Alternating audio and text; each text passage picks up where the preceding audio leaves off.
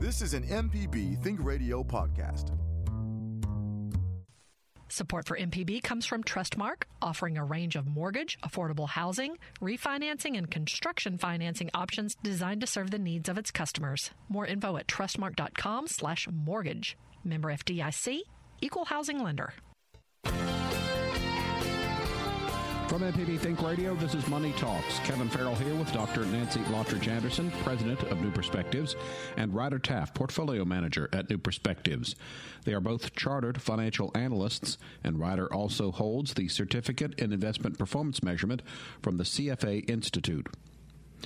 In the stock market, you can make a lot of money, but you can lose a lot of money, too. Money Talks will answer questions about day trading today and take your other personal finance questions. Contact us by email. Send it to money@mpbonline.org.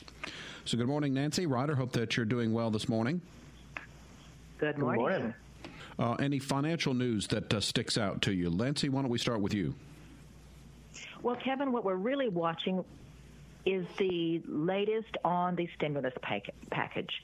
And the Republicans met yesterday. They're going to be meeting with the Democrats today. What we're hearing, and again, I want to caution everybody, this is just what we're hearing. And we won't know for certain until everything is signed, sealed, and delivered. But we're hearing that they're talking about another, we called it a one-time stimulus payment. Well, maybe it's going to be a two-time stimulus payment. And that's back to the $1,200 per person and extra for children in the household. We think that's going to happen. They talked about reducing the income levels for that, but that would be difficult for them to do, so keep a watch on that one. Also, we know that our enhanced unemployment benefits will end July 31st. At first, we heard Republicans were saying we're just going to let them expire. That's going to be the end of it. Now we're hearing some negotiation going on that maybe they may be pared back. The Democrats are asking that they be pared back based on the unemployment rate. So pay attention to the news, and we'll let you know here at Money Talks when everything is done. All right. Before we get to Ryder, just to follow up, is there any way to track how much of that stimulus money was actually spent stimulating the economy versus people saving it? Well, we are tracking that, and we do know that a lot of those payments that people received were being used to pay down debt. It's a good thing to pay down your credit card debt, but when that is not being spent on new items, it doesn't stimulate the economy as much. So there was a limit to what it did. At the same time, we do know that that payment, as well as the enhanced unemployment benefits, really have held up this economy so far. And there's great concern about what we call this fiscal cliff that we're facing at the end of July and the first week of August when all of this support runs out. So it's very important that we see what happens in this next stimulus bill and we see some extension of those benefits. Well, I did my part. I ordered a pair of shoes online yesterday. They're being delivered tomorrow. So I tried to stimulate the economy in my own unique way. So, way to go, Kevin. We know we can trust you to do that. Ryder, what about you? Anything sticks out in the financial news? Broadly, some similar things to what Nancy was saying about stimulus. It's the S&P 500 for the I'm not going to say first time this year. For the first time since the steep declines in February and March, has reached back where it was at the beginning of the year. So if you had bought an S&P 500 index fund and just held it, and hopefully just not looked at it for the last 6-7 months, then you would be back to where you were when you started. Through a whole lot of took a whole lot of pain to get there, but you'd be back. And so it looks like today is a good day. Again, this is largely on stimulus news, positive news about the coronavirus coming out of Europe. Just kind of a whole basket of decently positive news, no matter how sketchy it is, kind of put together, and people are happy about that. All right. Our producer, Liz Gill, found an interesting post from Mississippi State Senator Chad McMahon on his Facebook page, and I thought I'd like to get some comments, reactions from both of you. Ryder, we'll start with you. The Facebook post says, business owners, if you refused to take cash, the debt is paid in full. If you're a business owner and you refuse to take cash, you're breaking the law. He gave the example, if you purchase $44 of fuel and I try to pay with a $100 bill and you refuse the payment of cash, the debt is paid in full. Again, Ryder, we'll start with you. What's your reaction to that? So before anybody gets any ideas, because there are a lot of fun ideas that come off of this, this is wrong. If you offer to give somebody cash and they don't take it, that does not count in any way, shape, or form as you giving them cash. That's simply not how it works. I think one interesting thing here, though, is, all of our money, it has the words legal tender on it. And we see that every day, and we hear that every day, and every now and then somebody says, "But pennies aren't legal tender." And I mean, okay, that's fine, whatever you want to say about that. But what does that mean? And it just means that. So back before we had a national system of currency, banks simply issued their own bills. So, if you had an account at Trustmark and you needed some of your money to spend, then Trustmark would give you some Trustmark bucks and you'd go spend them. And hopefully the merchant, would take your Trustmark bucks and then they'd go redeem it at Trustmark for gold or an account or whatever they needed. And so that's how trade happened. And so that's how we get the term banknote. Banks issued those notes. Now we have a Federal Reserve, which is a bank to the banks, and everything is called a Federal Reserve note. We have a uniform system of currency. We have one currency. And legal tender means that these Federal Reserve notes, these bank notes issued by the Fed, they are, this is a valid thing to use to pay your debts. However, in a private transaction, you can kind of take whatever you want. If you want to go to the farmer's market and trade eggs for tomatoes or clamshells for trinkets, whatever you want to do, that's all fine and well. And you can also, you can use the letters of credit from the bank, whatever, to buy various things. You don't have to use cash. You don't have to use dollars. So that's what. But legal tender means that it is a legal form of paying debts in this country, and notably, the legal tender of the United States is the only way that you can pay the government. It's the only way you can pay your taxes, for instance. And I will say, for anybody who does want to post stuff about money, particularly Federal Reserve notes, online, do be wary of taking pictures of them and posting them online like this gentleman did. The Secret Service has guidelines and restrictions on how you can post that, so I would consult those before you go around counterfeiting money all willy-nilly. Nancy, any thoughts to add?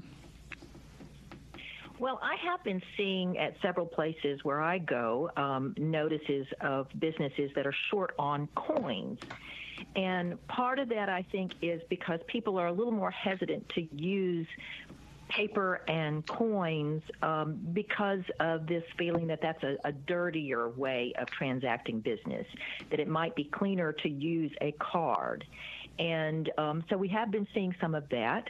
And, of course, we're also starting to see a lot of conspiracy theorists around this idea of people not taking cash. I just think this is what's happening right now.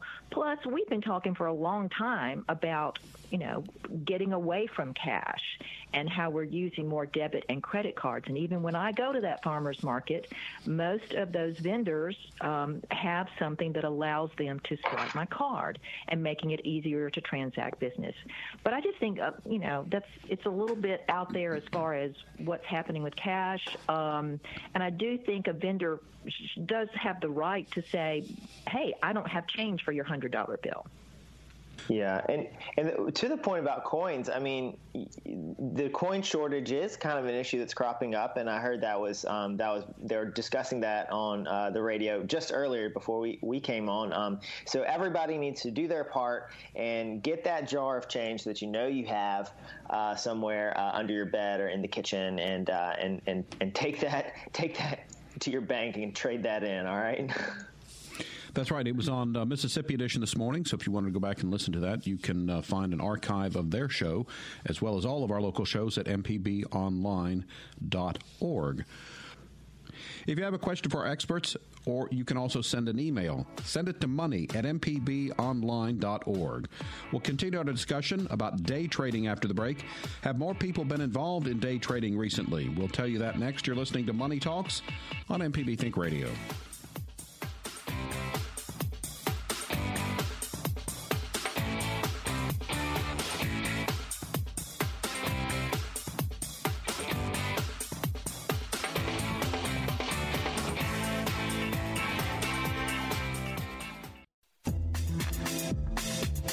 Information presented on Money Talks is meant to provide general information about the topics discussed and is not necessarily the opinion of Mississippi Public Broadcasting. The information presented does not create any type of relationship between the hosts and guests and the listening audience. Please consult a financial advisor or any other qualified professional for guidance about your personal finance questions.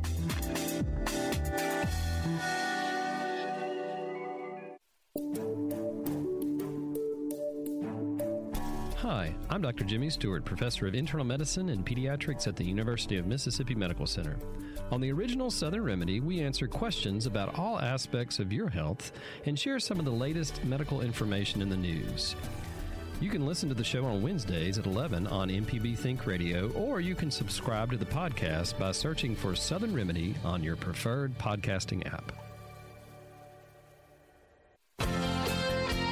Listening to Money Talks. Our website, moneytalks.mpbonline.org, is one way to hear past Money Talks broadcasts. You can also download the MPB Public Media app and listen on your iPhone or Android phone on demand. Kevin Farrell here with Dr. Nancy Lottridge Anderson, president of New Perspectives, and Ryder Taff is the portfolio manager at New Perspectives. So according to Reuters, major U.S. brokerages that reported quarterly results this week cheered the self-directed day trading happening on their platforms as individuals with a bit of extra money and time on their hands during the coronavirus pandemic have been engaging more in markets. So that gives us a bit of an insight into the term. But Nancy, what exactly is day trading? Term of day trading, that means you are buying a stock during the day and you're selling it during that same day at some point. So you are trading off of the volatility, the ups and downs of the market that happens during the day. I like to broaden that from just day trading to short-term trading, and I consider any short-term trading where you buy a stock and sell it in a short time. We usually think of short-term in tax terms as anything less than a year. Ryder, what are there some examples in popular culture of day trading? Yeah, so this is something, and to just kind of go back more broadly, folks often look at the stock market and they say, oh, you know, the stock market, it's like gambling, it's like a casino. And I always have to stop and counter that, because when you go into a casino, you expect over time to lose money, even though you may have some wins along the way. However, in the stock market, you expect over time for your money to grow, even though you may have some losses along the way. But I do think a lot of folks, when they think about it being gambling, they're thinking about day trading. They're thinking about people just speculating on a stock and saying, oh, I'm going to buy this stock because I think it's going up tomorrow, or this stock is so cheap, how could it not go up anymore? And a couple of examples that we've seen recently, we've seen people buy, for instance, Hertz, the car rental company, went bankrupt recently. And so its stock price had absolutely plummeted. And people thought, oh, well, it's gone down so far, surely it'll come back. And even after they declared bankruptcy, folks were buying and bidding up that stock, even though it was very much worthless and it was about to get wiped out by a court. And so, you know, that sort of trading and that sort of just speculating on things without really forming a good thesis about why truly it's going to go up is probably what people are looking at when they look at it as gambling, when they look at it as casino-like. But can't that kind of So in other words, if a lot of people thought, hey, Hertz is a great stock to buy now, and everybody bought it, wouldn't that not drive the price of the stock up because it's now in more demand? It absolutely would. And that's what happened, in fact. People were selling the stock because, they saw it was heading towards bankruptcy. So the stock was going to be owning the company was going to be worthless through bankruptcy. And it's not exactly always the case. But, people did buy a lot of the stock, and that did bid up the price of the stock. And actually, that one was a particularly weird case. This was not the only bankrupt company that people recently bid up a lot. And when I say bid up, I'm talking about them buying the stock and the price rising for it. But Hertz is one where they actually did try. The company tried because they were going bankrupt. They just thought, well, why don't we sell a little bit more stock because people are willing to buy it. That plan did not ultimately work out, but that was just kind of a crazy time for in the investment world.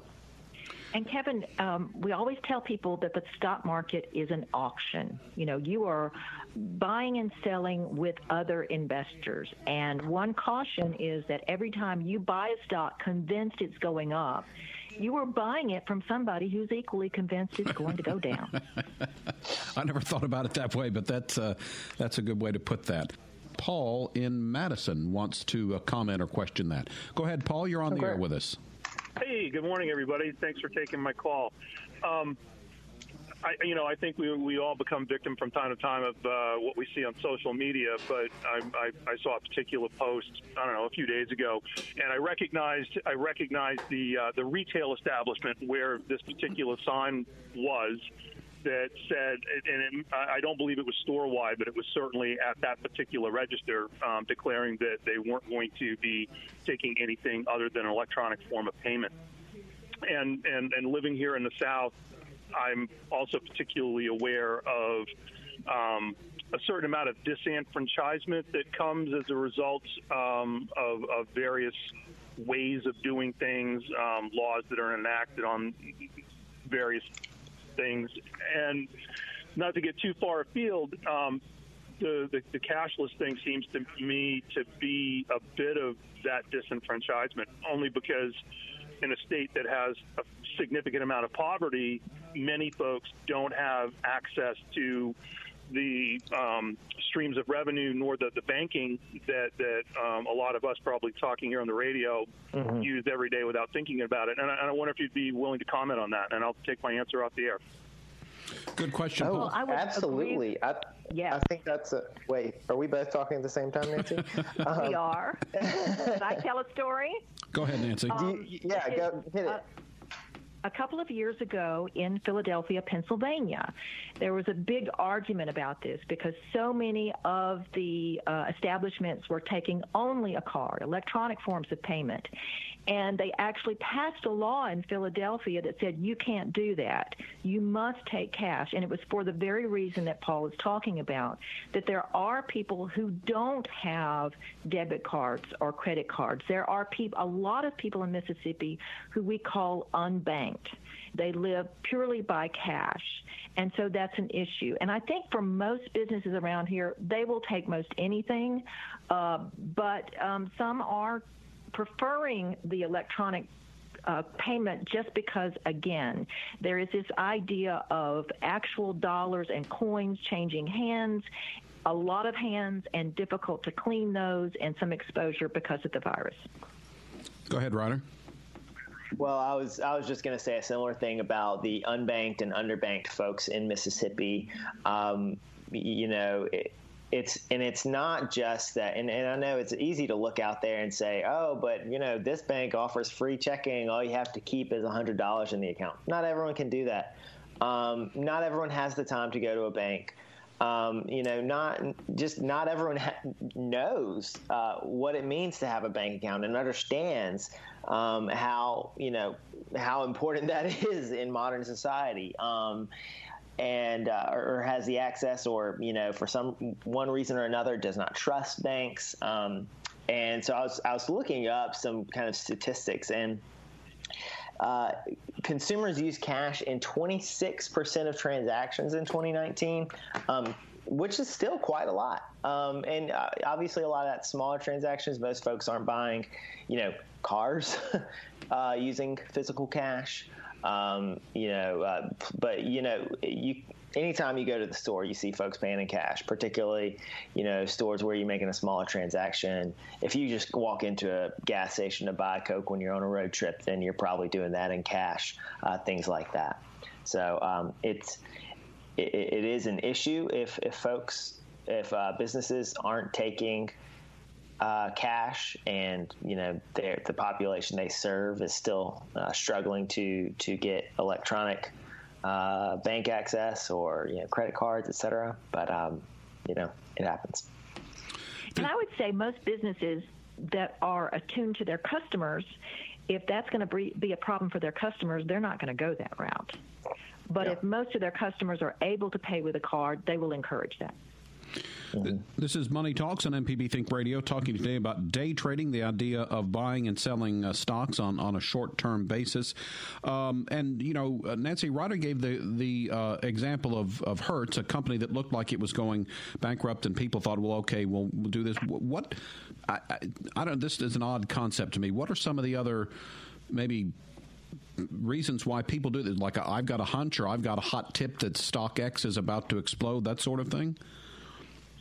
Well, we use the term, and Ryder used it earlier, speculation. And we make a difference between being a speculative investor versus being an owner of a company. And speculation is just another fancy word for gambling. And if you are a gambler in the stock market, you're not really looking at that stock as, well, is this a good company to own? Are they selling good products? Are they making money? Do they have a reasonable amount of debt? Are they managed well? You don't care about any of that. All you're looking at are the changes in price during the day, one day to the next. And what has really fueled a lot of this, back in March, we saw a lot of volatility in the stock market, a lot of movement back and forth because there was so much uncertainty. And I'm going to throw this to Ryder to really talk about the VIX. And the VIX has a role in all of this. Yes. So the VIX is the volatility index, so VIX. Very straightforward there. But the volatility index essentially measures how volatile, traders, market participants think the market is going to be over the next few months. It's kind of a short-term volatility measure. There's various VIX indices. So typically you expect to see volatility, the kind of rule of thumb is you expect to see volatility of around 16%. And that means, prices could go up or down by about 16% in a year. That's within the normal range. And so VIX is at, often at 16. We've talked about volatility a lot before because we had the phenomenon, I believe it was last year. I don't even really remember how time works anymore, but we had very low volatility for a very long time. And it was always we kind of mentioned it on the radio whenever it went up very much. But what happened when the stock market started declining sharply in February and March, the volatility index climbed from the range of about 12 to 15, which is the kind of low volatility, i.e. everybody thinks that the upcoming months are going to be calm, everything's smooth sailing, and it jumped up to 50, and then it jumped up to over 75. I think it peaked around 80 something. So very high volatility. And that volatility is still heightened today. We've come down a lot, but we've still been in the 25 to 30 range. So people are still expecting, people are still looking forward in the stock market and thinking it's going to be more volatile. It's going to be more shaky.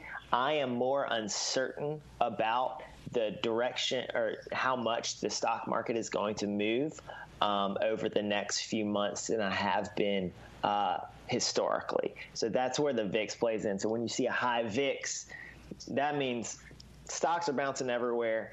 There is presumably there's, a lot of speculation going on or a lot of money to be made from speculation. But that's what people are looking at. We're going to continue our discussion on day trading in just a bit. What are some day trading apps? We'll have that for you next. You're listening to Money Talks on MPB Think Radio.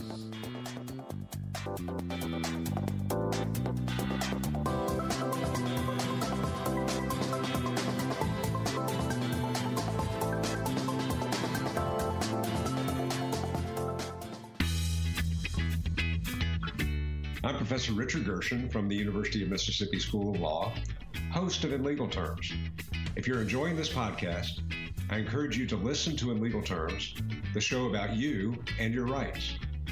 We find interesting legal topics to bring to you and let you know how the law affects you. Find In Legal Terms on any podcasting platform on your smart device or on our website, inlegalterms.mpbonline.org.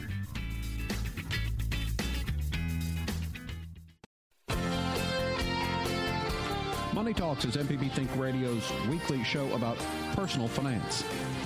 Kevin Farrell, along with Dr. Nancy Lottridge Anderson, president of New Perspectives, and Ryder Taff, portfolio manager at New Perspectives. They're both chartered financial analysts. Ryder holds the Certificate in Investment Performance Measurement from the CFA Institute. We're talking about day trading today, and according to the website smartasset.com, the best day trading apps of 2019 include TD Ameritrade, E-Trade, Robinhood, and Acorns. There's an article that lists 8 in total, each with their own special features. If you're interested, we'll have a link to that article on our website. So we often talk about diversity in a portfolio and investments, and maybe that you would want sort of riskier investments with more stable ones. Do you think that day trading can be a part of someone's overall sort of investment philosophy? We don't encourage that. Okay. No, we do have some clients who want to do a little bit of that play on the side. And what we try to do is limit that activity. So if you're going to do that, or even buy some individual stocks, which you think you've got a hot tip, we usually say do that with 10% or less of your portfolio and limit your exposure there. And we just call it play money. Ryder, why would you recommend against that? The volatility issue? So here's the thing. Day trading, the general act of buying stocks for a short amount of time and selling them, it is a valid way to participate in the stock market, and there are market participants who do that very successfully. And their budget for computers is vastly more than you can imagine. So folks who, make markets, so for instance, who keep the market flowing orderly, they are buying and selling stocks, in seconds. There are many hedge funds, there are many investment funds who focus on particular strategies of very short-term trading. They come to it with immense expertise, immense capital, and lots of computers to do a lot of the work for them. So you're up against some pretty ferocious market participants, some pretty ferocious competitors, and I think it's a bit of a fool's errand to think that someone, you sitting at your laptop or on your phone in your free time can successfully do what they do. So that's why I generally say it's a bad idea, because typically for retail, for just the broad public trying that, they do not have success with day trading. And so that's why I strongly discourage it. Not only that, what we've seen is there's a lot of risk that folks just don't understand. There was a recent article, and you mentioned Robinhood. Robinhood is an app which has allowed free stock trades. It's been around for a little while. It allowed free stock trade, and it kind of made participating in the stock market a game. You could use it just to buy a stock and forget about it if you wanted, which is great. But it also encouraged folks to trade. It encouraged folks to keep participating on the app and trading and buying and selling. And particularly, it seems that with folks, not not at work so much these days, and with a lot going on in the market, it's encouraged a lot of day trading. A couple of just flaws that Robinhood had. It's a young brokerage. Robinhood itself doesn't really understand how the market works. They were accidentally allowing unlimited leverage in some cases. They were displaying account values wrong. There was a case where, a young man, he logged into his Robinhood and he saw an account balance of negative like $700,000, and that was a factor in driving him to kill himself. And so that's an extreme example, but it is not without risk. And a lot of folks, even if you think you have a strategy, if you're not that well informed about the market, you may be taking on a lot more risks than you realize, particularly when using leverage or kind of esoteric strategies with options and futures, which just get more and more easy to make or lose money. We've got a caller, but Nancy, just real quickly, how quickly can the price of a stock fluctuate, say, on a given day? Oh, very quickly. Remember, there's trading going on all during the day, and now we even have after-hours trading, so those things can happen. And the other thing that can happen, Kevin, is a stock can close in the day at, say, $10 a share, and then there can be news overnight that affects the opening price. So you can be left holding something where suddenly the bottom has dropped out before you can even place a trade. So you have to be very cautious about moving with the market movements. In addition to day trading, we've been talking a little bit about the cashless society, and I think we've got another caller that wants to stick on that topic. It's Jerry from Ashland. Good morning, Jerry. You're on the air with us. Go ahead. Hey, thanks for taking my call. I appreciate you guys. I support you every month, and I hope all your listeners do that. I don't understand. I hope so, too. Well, I don't understand why a vendor would hesitate to take cash when every single transaction that they take using plastic costs them 3%, unless somehow they were tracking or using that information or selling that information to track what you buy, where you're at, and what you're doing, and they can sell that for 3% plus. That's one statement I have to say. And the second thing is, I don't agree with the statement y'all made that every time you sell something because you think it's going down or because someone will buy it because they think it's going up. I just sold a whole bunch of my portfolio, even though I thought it was rising, and it is rising. I've made about 14% annually for the last 25 years because I needed cash for a cash opportunity, so I got rid of it, and since I've sold it, it's gone up, but I've also had the cash in hand. And the third thing is, people get into the market, it is buyer beware. The people need to inform themselves about everything before they go. Just simply go to the Motley Fool or another website such as that, or Schwab, and educate yourself as to what you're doing, what you're getting into. Invest what you can afford to lose and use dollar cost averaging to increase your yields in the long run.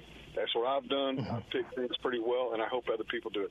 That's all I have. I'll listen to your response off the air. Thank you. Thanks, Jerry, for the call. Thanks, Jerry. Any follow-up? Any thoughts?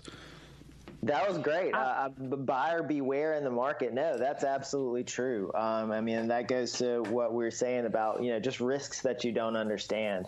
And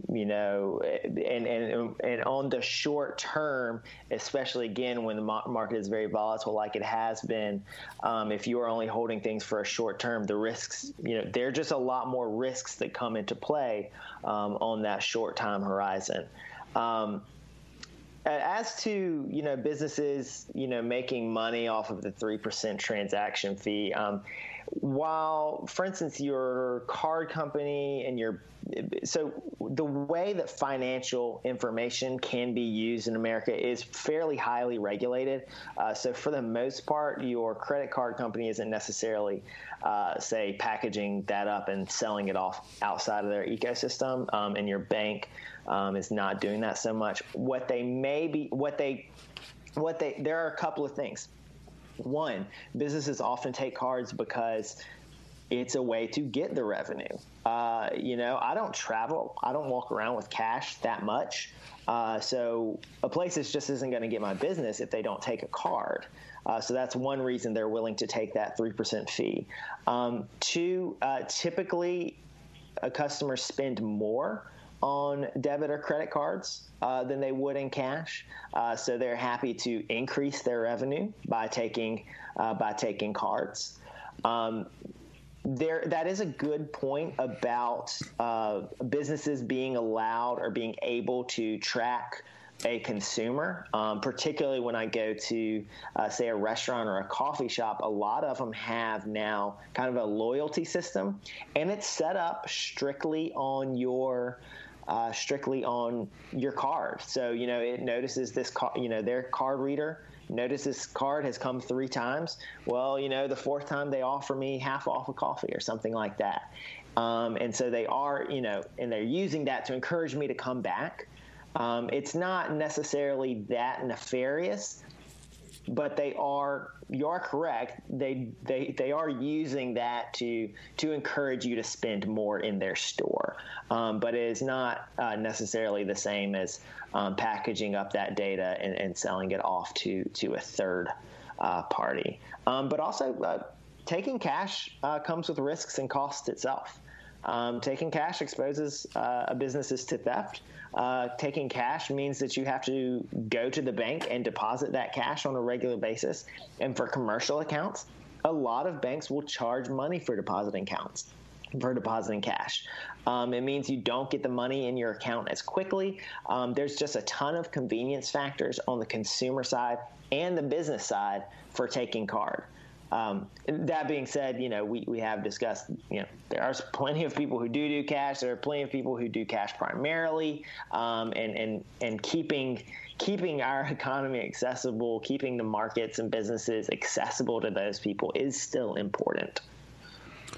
I'm going to jump in, too, and say I will stand corrected by Jerry. Yes, there are those investors who cash out or sell stock because they need the cash. They need to liquidate and do some things.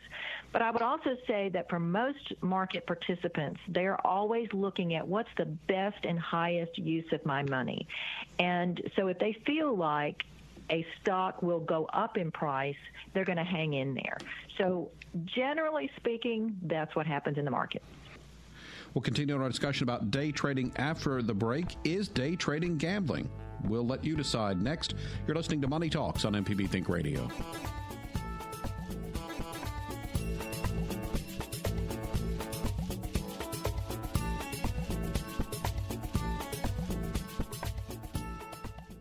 No matter if you use an app to start your car or still have a flip phone, Everyday Tech can decipher today's technology for tomorrow's solutions. Subscribe now to the podcast using any podcast app or the MPB Public Media app. Thanks for listening to Money Talks on MPB Think Radio. Kevin Farrell here with Dr. Nancy Lottridge Anderson, president of New Perspectives, and Ryder Taff, portfolio manager at New Perspectives. Remember, every Tuesday at 10, immediately following Money Talks, you can listen live to In Legal Terms on MPB Think Radio. Today's show is about gambling during the COVID-19 pandemic. The connection to today's topic, well, we asked, is day trading just online gambling? You've heard what Nancy and Ryder have to say. You can decide by reviewing some of the articles that we've linked on our show's website, and you can make your own decision. Let's go back to the phones. Looks like we've got Fran in Perry County again. Fran, thanks for holding. Go ahead. You're on the air with us. Good morning, everybody. About the cashless society, I live in a little rural community. Every time we have a bad storm, internet goes down. Everything becomes cash. And it's sad for the merchants because most people don't come to the store with the cash. So I think that creates an issue. And then having lived in New Orleans during Katrina, we were on cash for months. So there's that side to it, too. I do understand that's the exception to the rule, but that's another issue there. Thank you. All right, friend, thanks for your call. And any thoughts, reactions to Fran's call? That's an excellent point, and certainly here in Mississippi, we're subject to storms, and when those systems go down where we can't transfer things electronically, we have to revert to cash. And I think there's a lesson in that, especially for us here when we get into hurricane season, that it is important to keep a certain amount of cash around in case that happens to you. And any place, small towns that don't have good internet coverage, then that becomes a problem. I've even had that problem at our local farmers market in Jackson, that sometimes spotty coverage means they're having trouble getting those cards transmitted and handling all of that. So it always helps to have a little cash in your pocket.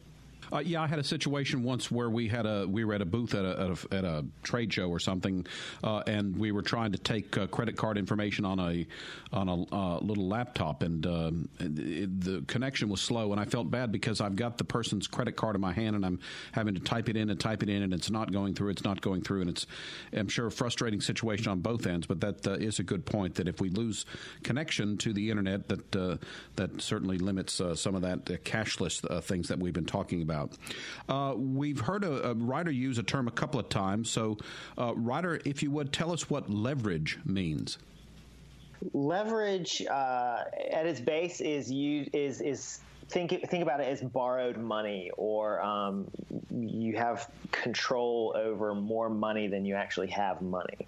So, for instance, an easy example that most people kind of know and understand is when you buy a house, you have to take out a loan. And so you have leverage. And so on a traditional loan, we just talked about, mortgages last week, you might, for, say, $100,000 house, you might put $20,000 down and you borrow $8,000.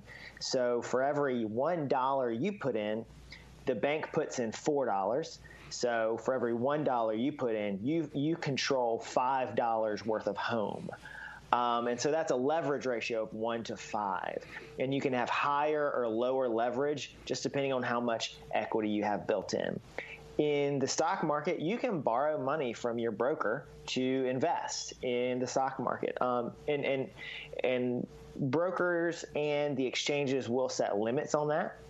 But often you can, say, lever up. So 1 to 2. So for every $1 in your account, you can buy $2 worth of stocks. And so what that does is it allows you to buy more stock and, profit more when it goes up. So if you bought a stock, if you took $1 and bought a stock and the stock doubled, you'd make $1.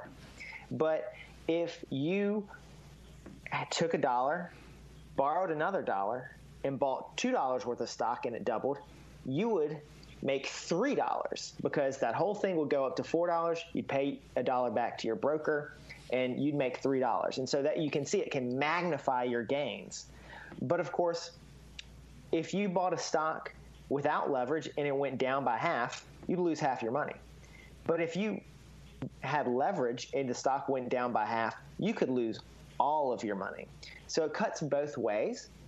And it's not just borrowing money that can create leverage, as we call it. And this is why we don't just call it loans, but using things like options or futures, which are financial tools which allow you to use a smaller amount of money to control a larger amount of stock. Those are ways that you can generate a leveraged situation, which again can end up cutting both ways. You can profit a lot, but you can also generate a lot of loss. And I think that's one of the things that, when we were talking earlier about Robinhood traders, coming up with negative balances and not understanding that, that is a situation where, yes, you can end up technically owing maybe more money than you thought you had. And part of that is broker issues, but part of that is just understanding the risks of the strategy. And understand that a loan with the broker, when you enter into that type of an arrangement, that's what we call margin, trading on margin. Yes. All right, maybe just about a minute or so left. Nancy, we spoke about volatility in the market earlier. A caller left a question, and that is the volatility of the stock market during an election year. Is it more volatile when we're electing our leaders? Boy, that's a tough question. I think it depends on how uncertain the outcome is. And I will go back to when we had the election in 2016, and investors assumed that Hillary Clinton would win. And when the news came down that Donald Trump won, we saw an incredible drop in the stock market during the night. Now, it did recover and go the other way, but that was just because of uncertainty. So that's what causes the VIX or the volatility to increase, is when we are not certain what's going to happen and people are just all over the place. So we don't know what's going to happen. We'll be watching the VIX, and that gives us an idea collectively of what investors think will happen. But as we saw in 2016, investors are not always right. Ryder, about 30 seconds if you want to chime in with a little bit on that topic. So I was looking at a similar example, but again, because the volatility represents investor uncertainty, then Nancy is absolutely right. It's really uncertainty of the outcomes, uncertainty of the economic situation, uncertainty of the business climate in the future is what drives volatility. And remembering back to 2016, we actually had pretty low volatility during the year. And then the volatility started spiking as we got closer to the election. That ended up being a pretty lots of last-minute news outbreaks, lots of last-minute folks trying to slander the other side, and so that generated a lot of volatility in the market close to the election. All right, that is going to wrap us up for today. Money Talks is a production of MPB Think Radio, funded in part by the generous financial support from our listeners.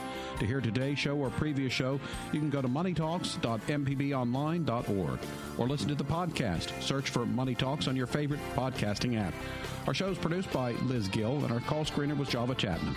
So for Dr. Nancy Lottridge Anderson and Ryder Taff, I'm Kevin Farrell. Join us every Tuesday at 9 for Money Talks on MPB Think Radio. Support for MPB comes from Trustmark, offering a range of mortgage, affordable housing, refinancing, and construction financing options designed to serve the needs of its customers. More info at trustmark.com/mortgage. Member FDIC, Equal Housing Lender.